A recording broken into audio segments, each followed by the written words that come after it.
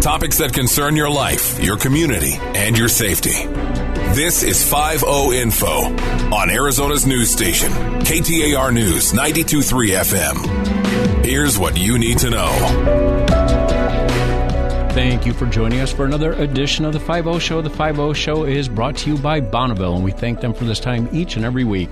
On behalf of Silent Witness and the community, we welcome you to this show. This show is designed to talk about things in community as they pertain to community and law enforcement.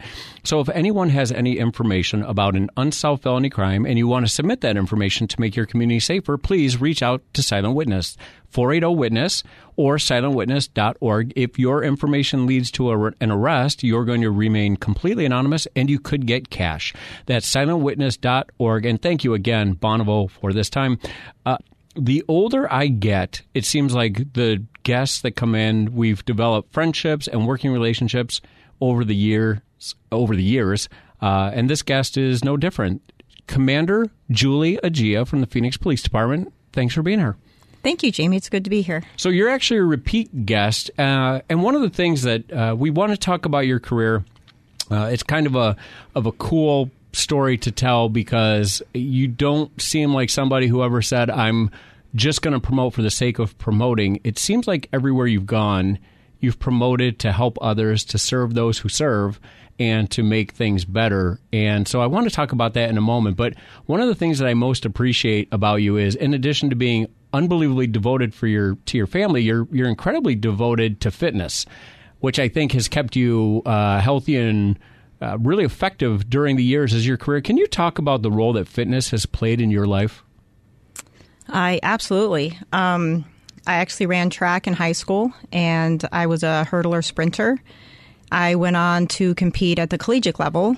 I was lucky enough to do that. I was a 400-meter hurdler, and I will give my shout-out to Sydney McLaughlin for kicking butt in the 400-meter hurdles during the Olympics and breaking the world record. But following college, I have continued to maintain a level of fitness, challenging myself. I've participated in the police games, International World Police Fire Games, and as you age, some of your more fast twitch muscles don't work so great, so I switched over to the world of triathlon. And I currently compete in triathlon, and then I've also done 4 marathons. 2 of those were the Boston Marathon. Not everybody it operates at the level that you do. So a lot of days, Sundays is when our show is on, of course. Later on Sundays, I'm eating donuts, drinking coffee. And I scroll through social media, and you usually post things like, hey, it's 8 a.m. I've already rode 29 miles on my bike. I've already swam 18 miles, run 107. Like, it is impressive, the numbers you put out. Do you strive to make yourself better, or what is the key to training for a triathlon? Because I will never know. You know, everybody has their own personal goals, and I've always strived to be a better athlete. But currently in my family life, I have two amazing daughters, and they're both excelling in the soccer community. And in my opinion, it's their time to be the athletes and to excel. So right now, I just do what I can to maintain my fitness. Usually I'm running when they're at practice. I'm running around the soccer fields, and I don't have any current athletic events planned, but due to their soccer schedules. But I think instead of sitting there just watching them for an hour or two, I hope that I inspire them by continuing my own fitness level.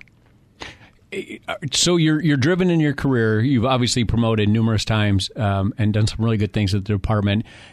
Clearly, you've excelled in the fitness arena. So all these things you've done by determination. And then you're on the sidelines watching your daughters out there. Is it hard to be on the sidelines? Are you naturally wired that you want to be in the game, or you want to be coaching? Or is it easy to say, as you just mentioned, hey, it's their time and I'm just here to support them?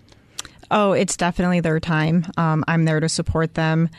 I only hope that the experience that I've learned over the years from my athletic endeavors, I can help them be better than what I ever was, and help them move forward and go further than I ever did.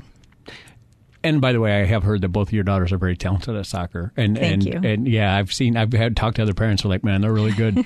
When we talk about the police world, you've had some unique careers. You've held some positions that I don't know if maybe you even saw coming. Can you walk us through a little bit about when you started on the department to kind of how you got here today? What was that like? Yeah, absolutely. I started my career in the South Mountain Precinct back in 1996. I hit patrol and spent about 6.5 years as a first responder in the South Mountain Precinct.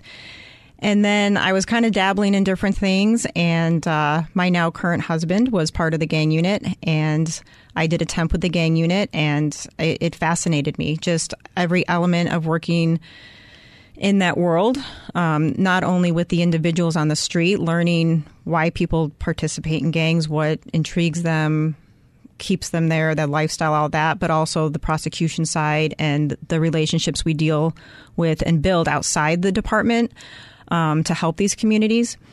And then following that, I promoted to sergeant, and my career path actually didn't take the route that I thought it would, because at the time I didn't have kids, and who knew?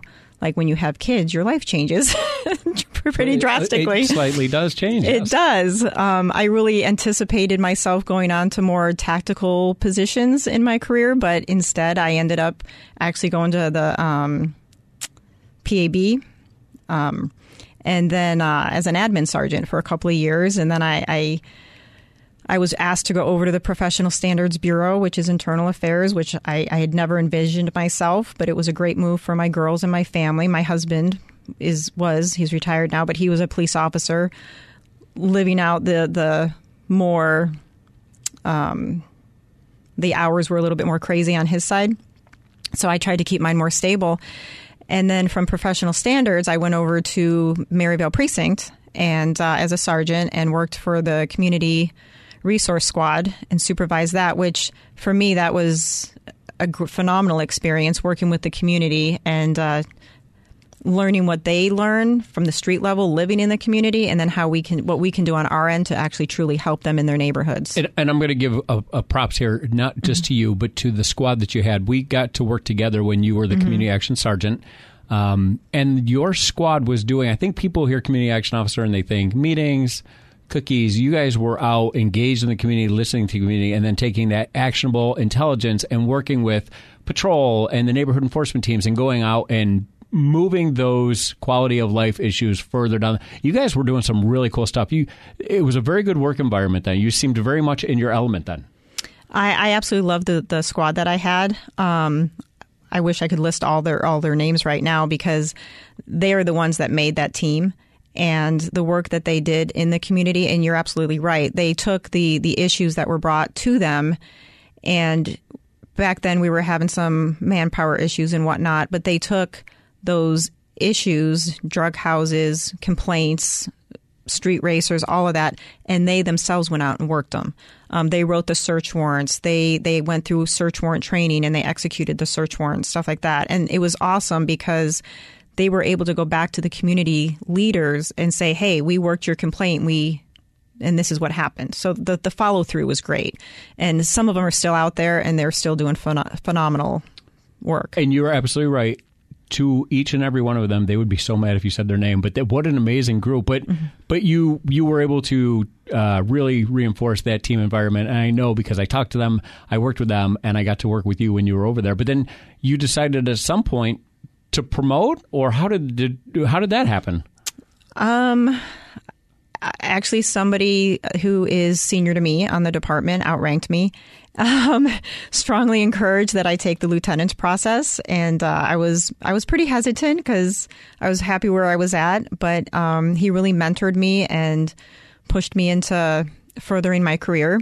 So I ended up promoting, and luckily I promoted into the Maryvale Precinct, where I stayed out there for 2 years as a third shift lieutenant. And again, just the officers, amazing work that they do. I was very blessed to go into the Maryvale Precinct and work with that group. Now, I got to say, I'm getting older, and you and I are both our yesterdays on the department outnumber our tomorrows. But the older I get, the less able I find I am to have those rotating shifts, or if I work an evening, I feel it the next day. I just want to just take a moment for everybody out there who is in public safety as a whole. and particularly those who are working overnights. Because when the show is airing, they're heading home to go see their families. And more often than not, they'll stay up for a family event at great expense for sleep. So for everyone who's out there serving and who pushes through and makes those hours work, I just want to say thank you. And I encourage anyone in the community who sees them to say thank you too, because I say it all the time, when we are sleeping and we're home, they are out there keeping us safe. But you promoted from sergeant to lieutenant, and then you weren't stopping there. There was one more? Unbeknownst to me at the time, yes. I after 2 years in patrol as a lieutenant, I transferred to the Community Relations Bureau and spent just over a year there. And then I went and worked in the chief's office. And at the time, there was going to be a process for the commander, and I decided to take it. One of the things that people who are not in public safety may never know. So we say that police see people on what could be the worst day of their life. But most people never really get a chance to interact with police officers. You've worked with, served next to police officers your entire career with the City of Phoenix Police Department. Can you even begin to describe the amazing men and women who do this job each and every day, their character? What can you say about them? So the officers and the detectives I work with, their integrity and their work ethic, it's truly amazing.